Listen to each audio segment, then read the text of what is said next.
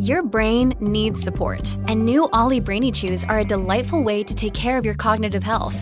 Made with scientifically backed ingredients like Thai ginger, L-theanine, and caffeine, Brainy Chews support healthy brain function and help you find your focus, stay chill, or get energized. Be kind to your mind and get these nootropic chews at ollie.com. That's OLLY.com. These statements have not been evaluated by the Food and Drug Administration. This product is not intended to diagnose, treat, cure, or prevent any disease. Coming up on Stu Does America, Pat Gray is here to tell us how Biden's supply chain issues are screwing up his life as well as yours.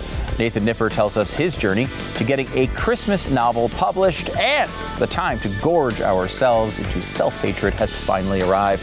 And I've got a few thoughts on some of this holiday season's biggest stories. Let's do Thanksgiving.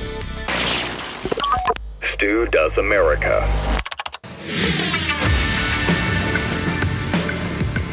Thanksgiving is here, and if you have plenty of money to spend on your Thanksgiving meal this year, you can thank Joe Biden, because he's always here for you.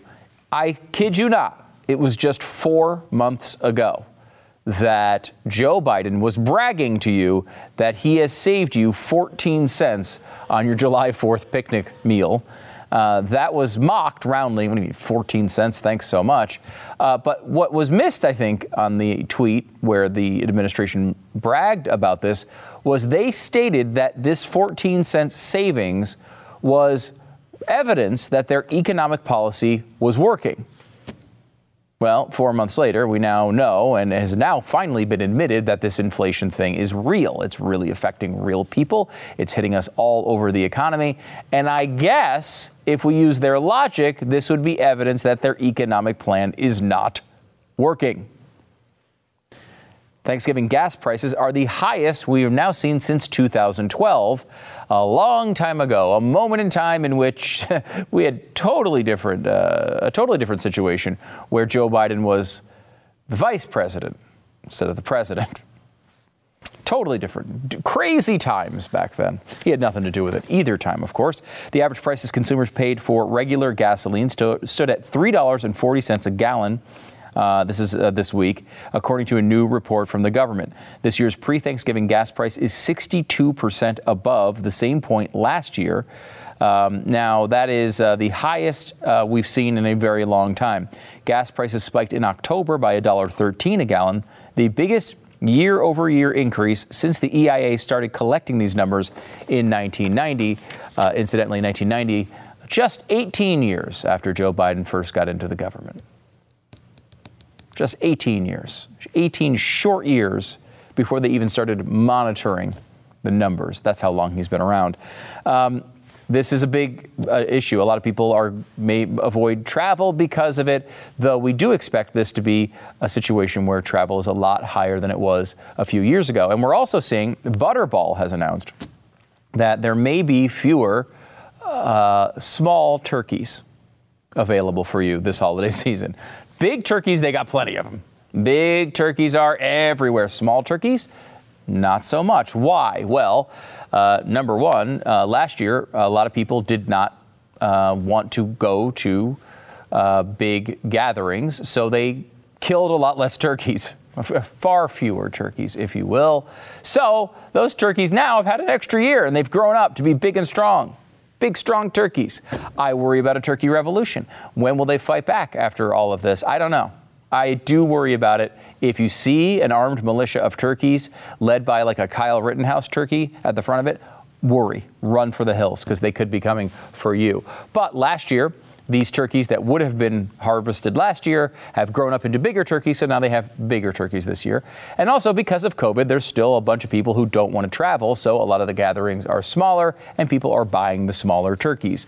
That one may very well go away pretty soon. Maybe next year the turkey situation will be fine, but we're seeing so many economic disruptions because of COVID and of the economy. Now, CNN is recommending you ask 4 quick questions when you show up at your Halloween or your holiday gathering this particular year. Here they are. Number 1, have you been vaccinated? Number 2, have you been tested? Number 3, should we crack open a window? And number 4, is there anyone at severe risk who needs me to mask up? I mean, really, it's an interesting thing. I mean, you want to open up your conversations doing that? I know I do. It's going to be a lot of fun. America is also gearing up for its most vegan Thanksgiving ever. Now, of course, you know that I happen to have a little bit of expertise in this particular topic. As America's only conservative vegetarian, I lead the way in trying all these weird foods so you don't have to. Now, as you may know, if you've watched the show for a while, and Pat and Stu before it, and Wonderful World of Stu and the radio program, you may have seen years ago, I made this thing. It's called Worthington's Protein Loaf. Now, Worthington's Protein Loaf does not sound like a good product. However, it's quite delicious. It's like a meatloaf of turkey, except not made out of turkey. God only knows what it's made out of. I don't know, but it tastes pretty good. In fact, we even ran it by the meat eaters here at the Blaze, including our own Pat Gray, who we'll have on here in a little bit. And he even liked it. However, this year, I've added to the mix gravy granules. Now, is there anything more appetizing than thinking about a Worthington's Protein Loaf covered in gravy granules? I can't think of it, but that's what I'm going to be doing this Thanksgiving, and you should feel bad for me. A lot of people, though, are trying this vegan thing, and this is actually an interesting part of the market. I think conservatives, rightly so, are mocking the idea that it's going to be a vegan Thanksgiving. It's not. People are going to be eating turkey. But what's driving the market for these sort of alternatives are flexitarians, they're calling them. Now, flexitarians are not vegetarians. They just eat a lot of that vegetarian food. They'll have maybe a couple meals a week that are not meat, and they're mixing that stuff in. And this is actually a real commentary on capitalism, on the market, because as someone who's experienced this transition over the years, the reason why people weren't flexitarians before is because all the food sucked. Now it's getting pretty good. I mean, it's starting to taste pretty good, so people are more willing to embrace it. We've talked about the Impossible Burger on the show before. If you look on the internet, you can find the clip of Pat and Glenn doing a side-by-side taste test and choosing the Impossible Burger, thinking it was the real meat burger of the two. I don't know what was going on with the real meat burger in that taste test. Maybe not the best one, but I will say some of these products are actually good. It's just like energy. Like, people aren't like, oh, I must have fossil fuels to run my television and my car. If you come up with a better product that is less expensive and that people want, they'll use it. And that is the way you might change people's behavior, not by, haranguing them to become vegetarian. It's funny, the CEO of Impossible Foods was on the show at one point, and he said, he does have an ideological belief that he wants people to be vegetarian. And so he said, how could I do this? He said, I could try to harangue people through the government, but as he pointed out, the Chinese government actually did this. A communist government. These are people who you can weld them into their apartments. You can weld your citizens into apartments whenever you want in China. And they said, hey, can you guys eat less meat? And they're like, no, we're going to eat more. We're going to eat more meat. You got to come up with a product that competes with it and that people want to eat, and then they'll choose it if you can come up with it. Target is also saying they will never again open their doors on Thanksgiving. And this is something that is always received with such a warm embrace by the news media. Oh, this glorious company has decided they don't want people to be away from their employees to be away from their families on Thanksgiving. They don't want shoppers to come in. They could be spending time at home in a wonderful hall. Everyone has time they need to relax and stay at home with their loved ones. And now we're going to apply that worldwide to, or at least nationwide, to our Target stores. This always gets a good treatment from the media, a warm treatment. But let me tell you what, it's stupid, okay? First of all, you want to have people spend time at home with their families. What if their families suck? What if their families, you might like your family. What if another person hates their family and has a great excuse to get out every Thanksgiving to go to the store? Now you've closed it. They can't go anymore. If there's this weird moral judgment that comes out when it comes to these stores and like whether you're supposed to be shopping. Look, if you want to stay home, stay home. If you want to do that, fine. The employees are another story, and I can understand saying, well, we don't want our employees to have to work on Thanksgiving. Well, a lot of employees, especially ones that are working in retail, might really like the time and a half or double time they're getting on Thanksgiving. So I'm so happy we've all encouraged these companies to not allow their employees to earn more for a particular day. Maybe it's not all that important to them. Maybe they don't care about staying home. You want to give them the option to stay home? Great. But closing the store because you don't want anyone else to come in? Why are you making that decision for people? Why not instead let them make it for themselves? Now, of course, people can go to grocery stores all day long. No one cares at all about the grocery store employees. Does that sound familiar over the past couple of years? Nobody seems to care about the gas station employees. No one seems to care. We all say, oh, we're going to stay at home, and we have these family events, and we can all gather around the TV and watch some NFL football. Well, that's great, and I love that as part of my tradition. But does anyone care about the stadium employees that have to work those games? Why doesn't anyone criticize those people who are going out to the NFL games? Those stadiums are always packed. No one seems to care about the people working at the television network that have to cover the game so they can get into your home. No one seems to care about the power company. All those employees are there. They're working their asses off on Thanksgiving to make sure you have power to heat your food and to watch your NFL football. No one seems to care about any of that. I guess it's okay to go to those games, just not to go shopping. Stop judging everybody. Stop it. Let people choose what they want to choose. If you want to go shopping on Thanksgiving, luckily some stores will be open for you, not Target. It's obviously Target's right to make their decision however they want, but stop treating them like they're this moral authority here. We've seen Target's policies on all sorts of things over the past couple of years, not exactly hitting that standard. Stop acting like they're doing this out of the goodness of their own heart. The fact is they'd have to pay their employees more. Maybe fewer people are coming out on those days. They're spreading out the specials. They're selling more online. They don't mind closing that one day a year. Let's not act as if this is altruism in action. Let people make their own decisions about where they want to go on whatever day they want to go there. And maybe, just maybe, we can all enjoy our Thanksgiving either with our family or, if your family sucks, far away from them.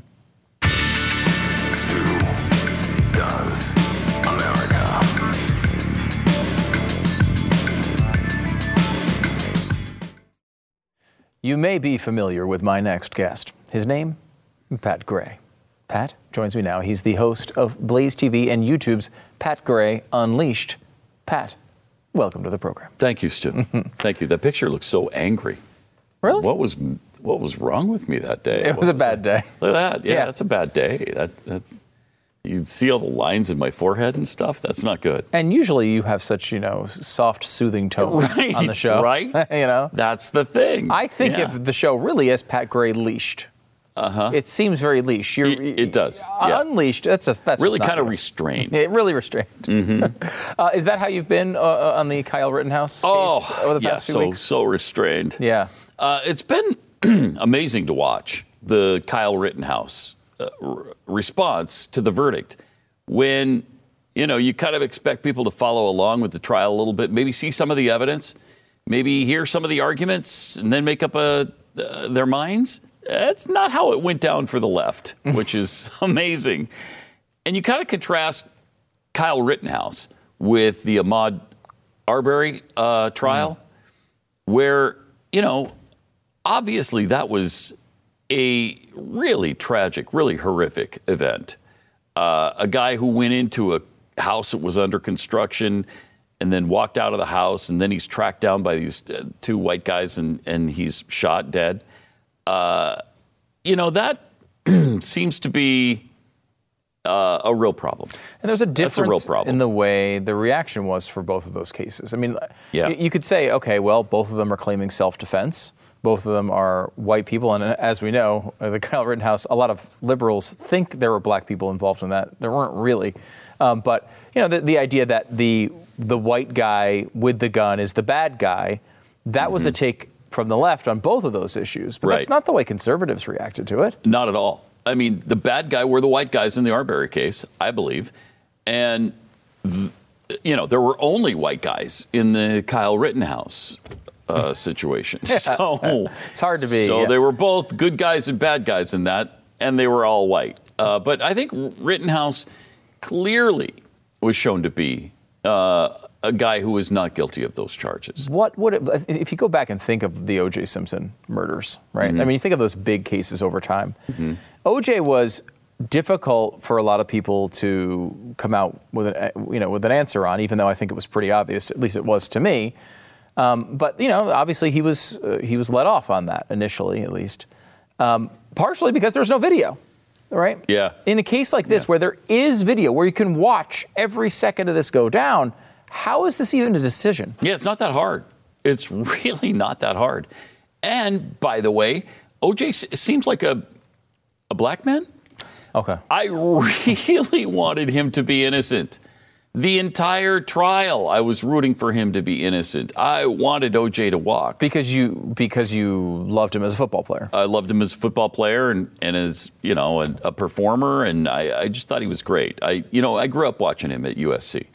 I was a little young for USC, but I did, I was 10 when probably he graduated from USC and went to Buffalo and watched him in his NFL career, and he was so good, so exciting to watch. And, a guy who runs for over 2,000 yards in 14 games. Incredible.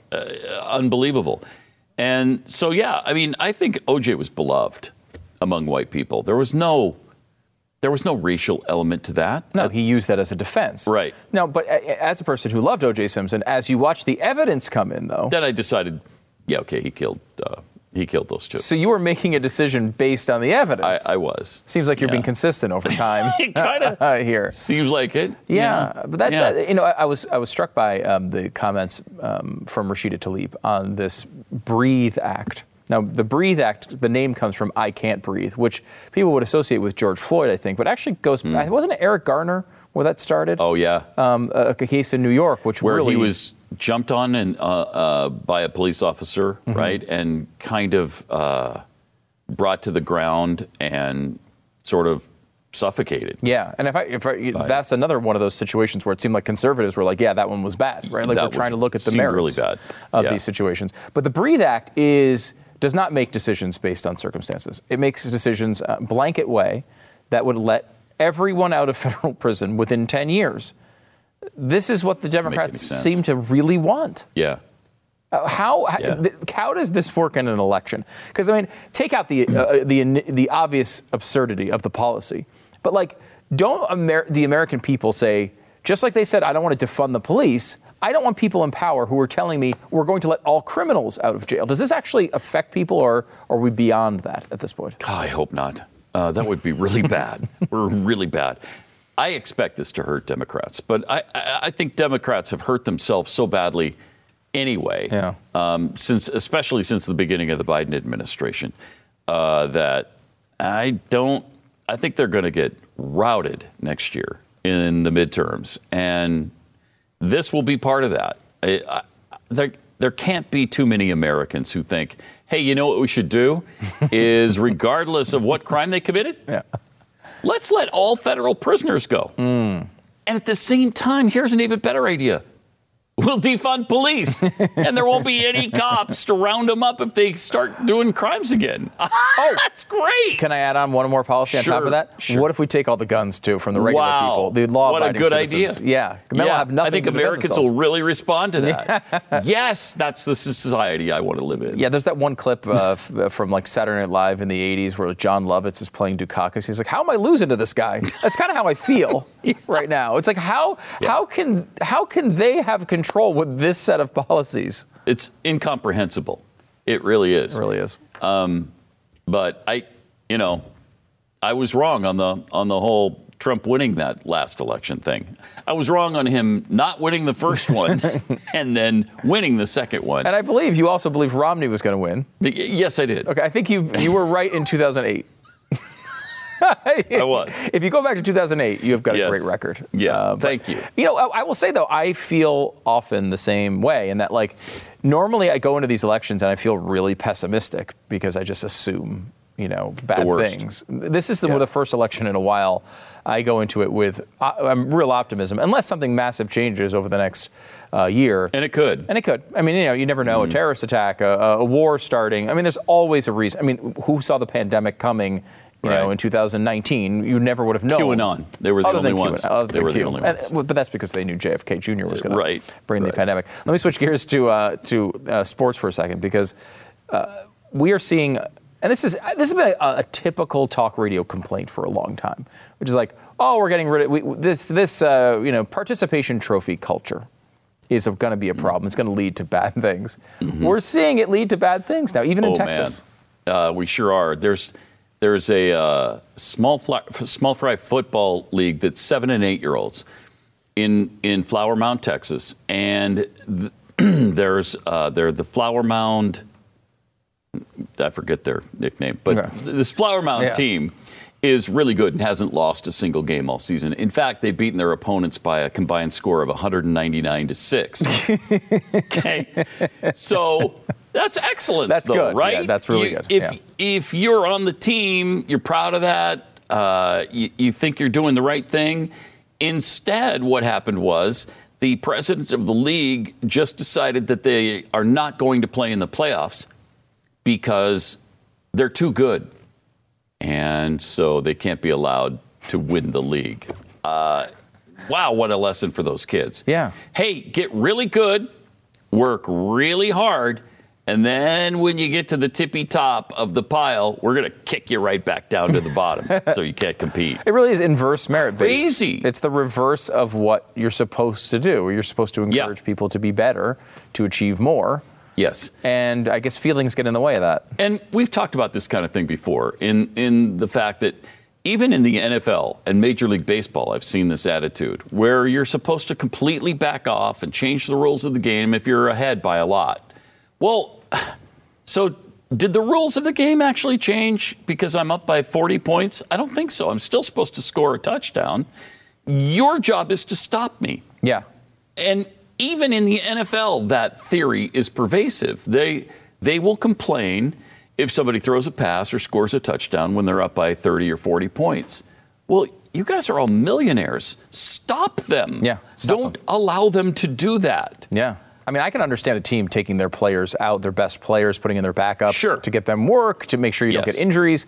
But there's no excuse for babying and coddling professional athletes. 7 and 8 year olds, maybe you make an argument, but that doesn't mean this team should get thrown out of the playoffs. No, that's crazy. It's just crazy talk. But that's where we are. That excellence is, and you know, it also gets into politics. Excellence is punished, and mediocrity is rewarded. And being a victim is rewarded. And and if you become, you get to the top of the heap financially, then you're a bad person. Yeah. It really is. It's crazy. Feels like everything is the reverse of what it's supposed to be. Let me hit one more thing on the Biden administration. Right now they're having this minor issue you may have noticed as a small business owner with inflation, where prices for basic things are going way, way, way up. I mean, you run a cookie company, Kexi Cookies, Kexi.com, by the way, the best cookies you're ever going to have. And are you guys seeing that hit you? Big time. Really? Yeah. Well, I mean, if it hits the butter market, you're in real trouble. It has hit the butter market. Oh, no. And the sugar market and everything else we use as ingredients. And so, we ate that cost for a while, but we just raised our prices a little bit. How do you not? You have to.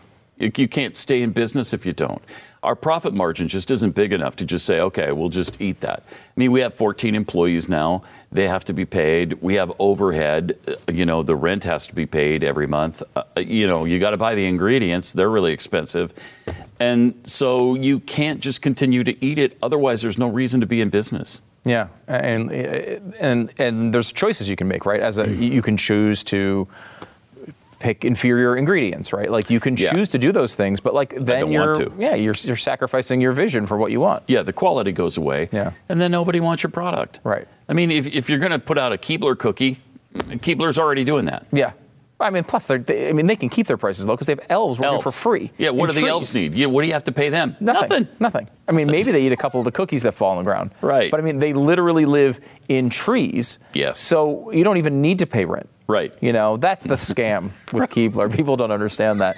By the way, you guys have a Black Friday thing coming out this week, right? Yeah, it's a special edition box with really special cookies, the best I think, really the best we've ever made. And then it talks a little bit about our goals and what our deal is for next year. And we hope you'll participate in that. And you can also sign up to win a free box of the special edition cookies at Kexi.com. Kexi.com. Sign up. Make sure you get, and you're going to be revealing these flavors. You can't say what they are yet. Not yet, but Friday.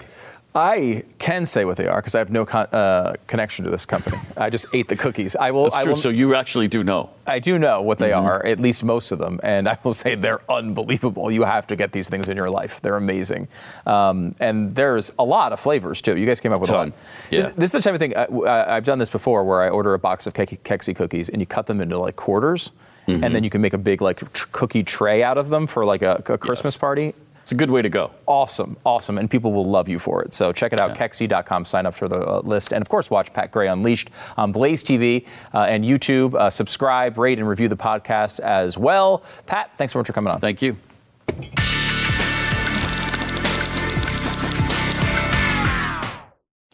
You can watch every episode of this show on YouTube, youtube.com/StuDoesAmerica. We have a very exciting YouTube announcement coming up very soon, probably next week. We'll let you know about that. You can comment on the show live as well. Jesse writes in, I'm watching you at 1:15 a.m. while lying on an uncomfortable chair, waiting for my wife to deliver my baby boy. Biden can try to ruin everything, but he can't ruin today for me. I can't wait to teach my son to be a reasonable conservative. Awesome. We wish you the best of luck with that. And congratulations. That's great news. And sometimes we have to remember, Joe Biden can't ruin everything in our lives. These things are still awesome. Great things happen, and enjoy them when they do. This one comes in from a podcast review. You can review the podcast, of course. 5 stars is the appropriate number of stars. Click subscribe.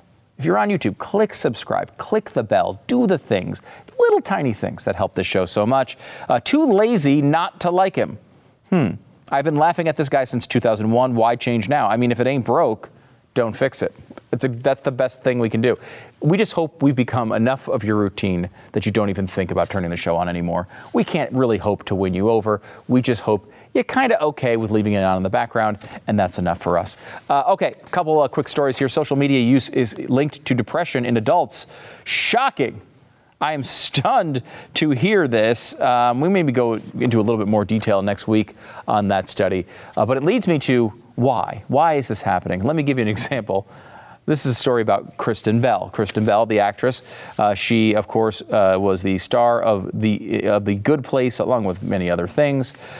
She had a picture taken with a couple of police officers, and this was posted on their account. It says, today we had the absolute pleasure of meeting Kristen Bell, who was hands down the kindest human ever. There truly never is a dull moment at Lancaster. Totally innocuous photo. Kristen Bell looking like Kristen Bell, which is always positive. However, this was a major controversy. She was lit up on social media. People said, how could you possibly pose with police officers? These are the people who are supporting the white supremacy and the patriarchy. She had previously posted all sorts of stuff about Black Lives Matter, not good enough. Now they want her head. They want her to be canceled. They want her criticized and for her to lose all of her jobs and sponsorships and all the things that she does because she posed with a couple of nice police officers. Remember this, Kristen, and anyone else in Hollywood. You're never woke enough.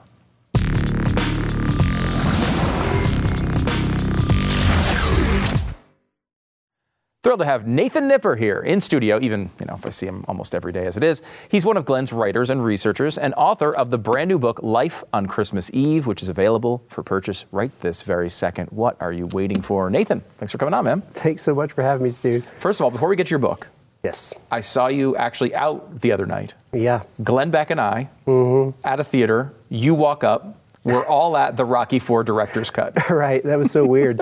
I was actually going out of the auditorium, or I was coming in as my daughter was going out before the show started, and she's like, there's a guy in there that looks just like Glenn Beck. And she was serious, like she wasn't joking. And I just laughed and said, well, it probably is. Yeah. It was. Didn't know you were going to be there. Yeah. But, I didn't realize you were a big Rocky IV fan. I mean, okay. So I am a Rocky connoisseur, like yourself. Yes. I love all the Rocky movies, but actually that was my least favorite growing up. Really? It just didn't feel, I mean, it's not that I didn't like it. You kind of love them all, like family members, but I guess just the different vibe and kind of the over-the-topness of the fight and all that. It is. It wasn't my favorite, but... Well, it is basically a 90-minute montage. It is. It really is. It took like all the things that people liked from the previous Rocky movies, training montage and fights, and just did that. Yeah, they were like, story, Yeah. I don't know. But weren't you had to be won over by the fact that it did end the Cold War. I mean, it was the reason why the Soviet Union collapsed. There's not a coincidence that it happened like 5 years later. Right. Well, the speech took a little while to be translated. Just real quick before we get, because I mean, this is where your background, really, movies and entertainment. That's kind of where you came from. What did you think of the overall movie, the director's cut? So fascinating experience to see, the tweaks that you would make, to such a movie such a long time later. Yeah. I actually, just as a movie, I thought it was a better movie with some of the tweaks. But then there were some odd things left out too. Yeah. Like entirely cutting the kid out. Yeah, that was the kid, different. the wife, Ivan Drago's wife. Yeah. Well, now I know they had some personal history, so I think that might have been what happened. They just cut all of her lines. Yeah, and then there were some scenes, especially at the beginning, that you felt like, okay, I know why that was left out before. Yeah, it was just, I don't know, a little clunky, awkward, a little clunky. Yeah. But then there were a couple of things I appreciated. Yeah, it was a mixed bag. The one thing the thing I walked out of there and I said to everyone who would indulge me in talking about it was, there's a scene in the first Apollo fight where he gets killed. Spoiler alert. And he's kind of doing the Uncle Sam thing, and he's like, I want you. It's kind of, and in there, like, he has his gloves on. When he's pointing, he's going, I want you, and he doesn't have his glove on, and then immediately he has his gloves on. I've noticed it since 1985, right? Like, every time I've watched it, I've noticed it, and I was like, this is their fight. Like, I mean, they'll definitely do stuff like this and fix that, right? Like a very easy, basic fix. They didn't fix it. And I was complaining to somebody about this, and they sent me a documentary of him working on the director's cut. There's apparently a documentary. Yes, I've seen a couple clips of this. Okay, yeah. But yeah. Looked kind of interesting. Yeah. Sylvester Stallone's watching the TV, and he goes, wait a minute, back that up. He doesn't have his hand in his glove. When he's pointing, I want you, I want you. And the guy who's doing the documentary is like, wait a minute, you haven't noticed that in 35 years? Right. And he goes, no, it's the first time I've noticed it. We got to make sure we replace that cut. And then it wasn't replaced in the final product. This is like Democrat lawmakers putting together a film. Yeah, I think you described it after you mentioned to me, I thought it was a good description, that it was kind of like watching, your favorite band riff on one of their classic songs. Right, yeah, in concert. That's kind of a good description. It was interesting to see how he messed with it. In general, I appreciated some of the emotional things added, especially around the funeral and some things that should have been there anyway, probably. Yes. But weird experience to see. 35 years from now, there will be a director's cut of your book, Life on Christmas Eve. Oh, man. Yes, there will be a movie made out of it, and then there will be a Nathan director's cut. That's coming in 35 years. But you don't want to have to wait that long. You can get the book right now. And this is interesting because I think when we first started working together, I mean, I knew you as someone who was writing for Glenn. I didn't really know your background.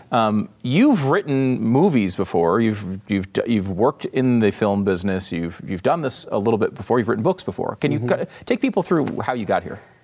Oh, man. Well, that's a long, drawn-out thing. Essentially, I did do some, I call it minor league screenwriting because I didn't have any big screen movies, it was basic cable type situation. Now, I watch every Lifetime and Hallmark Christmas movie that airs every year. Right. Lisa, my wife, and I, we watch all of them. And a lot of times I will say they're pretty bad. They're not all bad. Right. Some of them are good, but we do make fun of a lot of them. Sure. But that's still, they're really fun and enjoyable, and they make a zillion of them. They're it's a great part of Christmas, I think. Right, it is. The screenwriting as a business, it's terrible for trying to, if you want to have something like a family, stuff like that. Sure. And it's something like that. Yeah, something like that. If that's important to you, don't be a screenwriter, essentially. It's mostly the art of writing stuff that never gets made. You might get paid for it even, but it never gets made. That's rough. That's generally the business. But well, and you know this from working with Glenn all these years. You write a speech for Glenn, and then he goes up on the podium and then doesn't look at it once and just riffs for 2 hours, right? Right. And I think Glenn was supposed to be a 20-minute script, and he talks for 2 hours.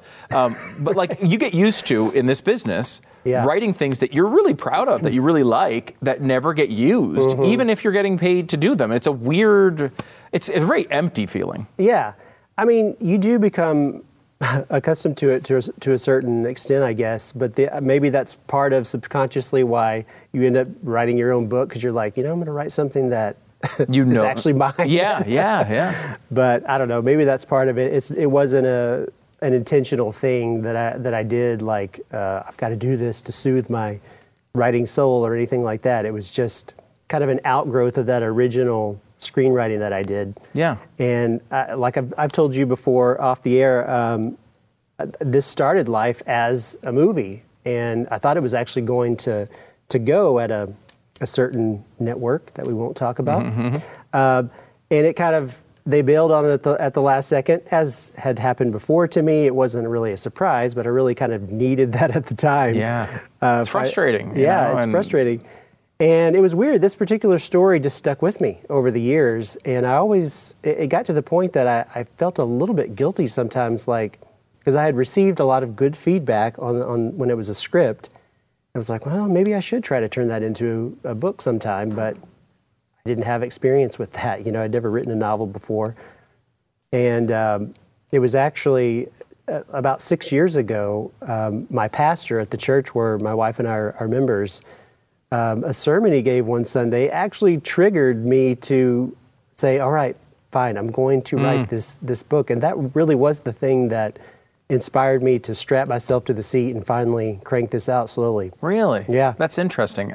So you kind of decide years ago that you're going to give this thing a shot, and you start putting the story together. But I mean, this is a long process, right? And you don't know, and it's one of those things you don't know how it ends. Right. So how did it get to this point that I'm actually holding the book right now? Well, I mean, I am a slow writer, but I don't typically work on things this long. Like I wrote that as a screenplay 12 years ago, and then it sat in the drawer for 6 more years until I, started trying to turn it into a book. And so, it was really crank out a first draft over about 6 months. And this is actually before I even started working here back in early 2016, I guess. Wow.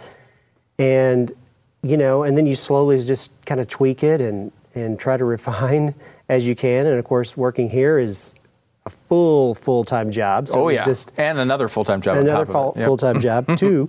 And so, it was just here and there tweaking as I could. And then you start sending it out to places, and it's just a long, drawn-out process. But when I started, there were no publishing prospects. I was just like, let's try it. Oh, that's a great story. So tell me about the book. Sure. How did it inspire you to come up with it, and what's the pitch for people as we go into the holidays after what's been a rough couple of years here, man? I mean, people want something uplifting, and this is a great time for this. Yeah. Well, it does sound like a movie because it was at first, but the high concept is. It's about a small town woman who thinks that her life is turning into It's a Wonderful Life. So she's 31 years old. She's never seen the movie. Her best friend kind of twists her arm to watch it. And shortly after she does, she starts noticing some weird similarities between things that happened to her, kind of a few events in a row that enough to raise her eyebrows, And so the similarities between things that happened to her and things that happen in the movie. And then the rest of the book is kind of her quest to figure this out, like why these things might be happening and what it might all mean. And ultimately, it leads her to this encounter with a stranger, a life-changing encounter on Christmas Eve. And so if that sounds a little cryptic, it's because I don't want to ruin the ending. No, of course. There is sort of a surprise, and it is a fun, sort of quirky story that I hope is a little different from the typical Hallmarkish, let's say, fare. But I hope that in the end, it really kind of packs an emotional sucker punch that's in a good way. Right. That, leaves people feeling uplifted. I don't want to give away too much, but she does fight a Russian boxer. Spoiler alert. I shouldn't have said. And Apollo dies. It was really sad. It's interesting because It's a Wonderful Life is a great movie, obviously. Yeah. It also is kind of dark at times. I mean, really, when you watch it back, you think of the moment with the bells and the kid and all these wonderful things and, everyone bringing money and I mean, it's dark. First of all, there's a huge problem with drunk driving in this town. Yes. No one, the people are crashing cars into trees, and it's like, geez, you can believe he did that again? No, he's crazy. Leave the car here and pick it up in the morning. That's a major legal problem I have with that movie. Right. But really, this is a struggle, and so many people have gone through it. Yeah. I mean, it's so relevant following the pandemic, really. Yeah. And if people haven't seen it, and I mean, I make a joke about it in the book. It's a younger woman who's never seen it. Well, that's kind of typical now. I mean, so many generations have come and gone. And I mean, the movie turned 75 this year. Jeez, does but it really? It's actually, it is so classic, and it actually is a really quality movie to watch in 2021. You know, it will surprise you if you've never seen it or you haven't seen it in a long time. And I agree with you. There's some dark moments. There's some powerful moments, though, that really grab you. And so don't be turned off by the fact that it's a black and white, 1946 movie. It's amazing. So who's the person you think needs to read this book this holiday season? Who is that person? Oh, man. Well, I lost my dad earlier this year to COVID. So many people have. I mean, it's honestly, it's a dark time in the nation. And so really anyone who needs to kind of shift out of politics for a while and focus on the things that are important, the inherent value of each person's life. I mean, these are themes that would be helpful for anyone who's feeling low this season or alone, to revisit. I think it would be encouraging to them. We've all been through really tough times. There is, the holidays are there at some level to help us turn that around. Yeah. And this is a great way to do it. The book is called Life on Christmas Eve, a novel by Nathan Nipper. I believe this entire chunk in the middle is one training montage. You should know that.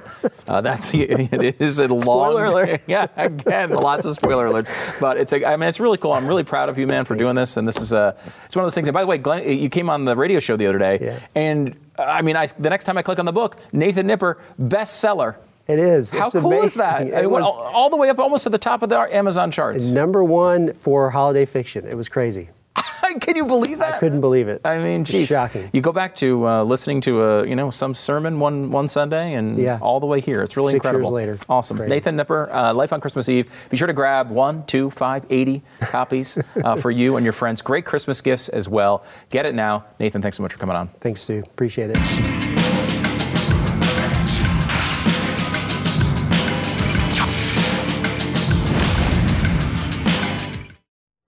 Don't forget to get your merch at StuDoesMerch.com. Everything's available there. 20% off right now with the code STU20. I mean, we're in a merch war. We need to win this thing. STU20. Get 20% off your merch. Great Christmas presents available now. And great Thanksgiving cards. I'm going to send this one out. This is a Taliban Joe Thanksgiving card available at StuDoesMerch.com.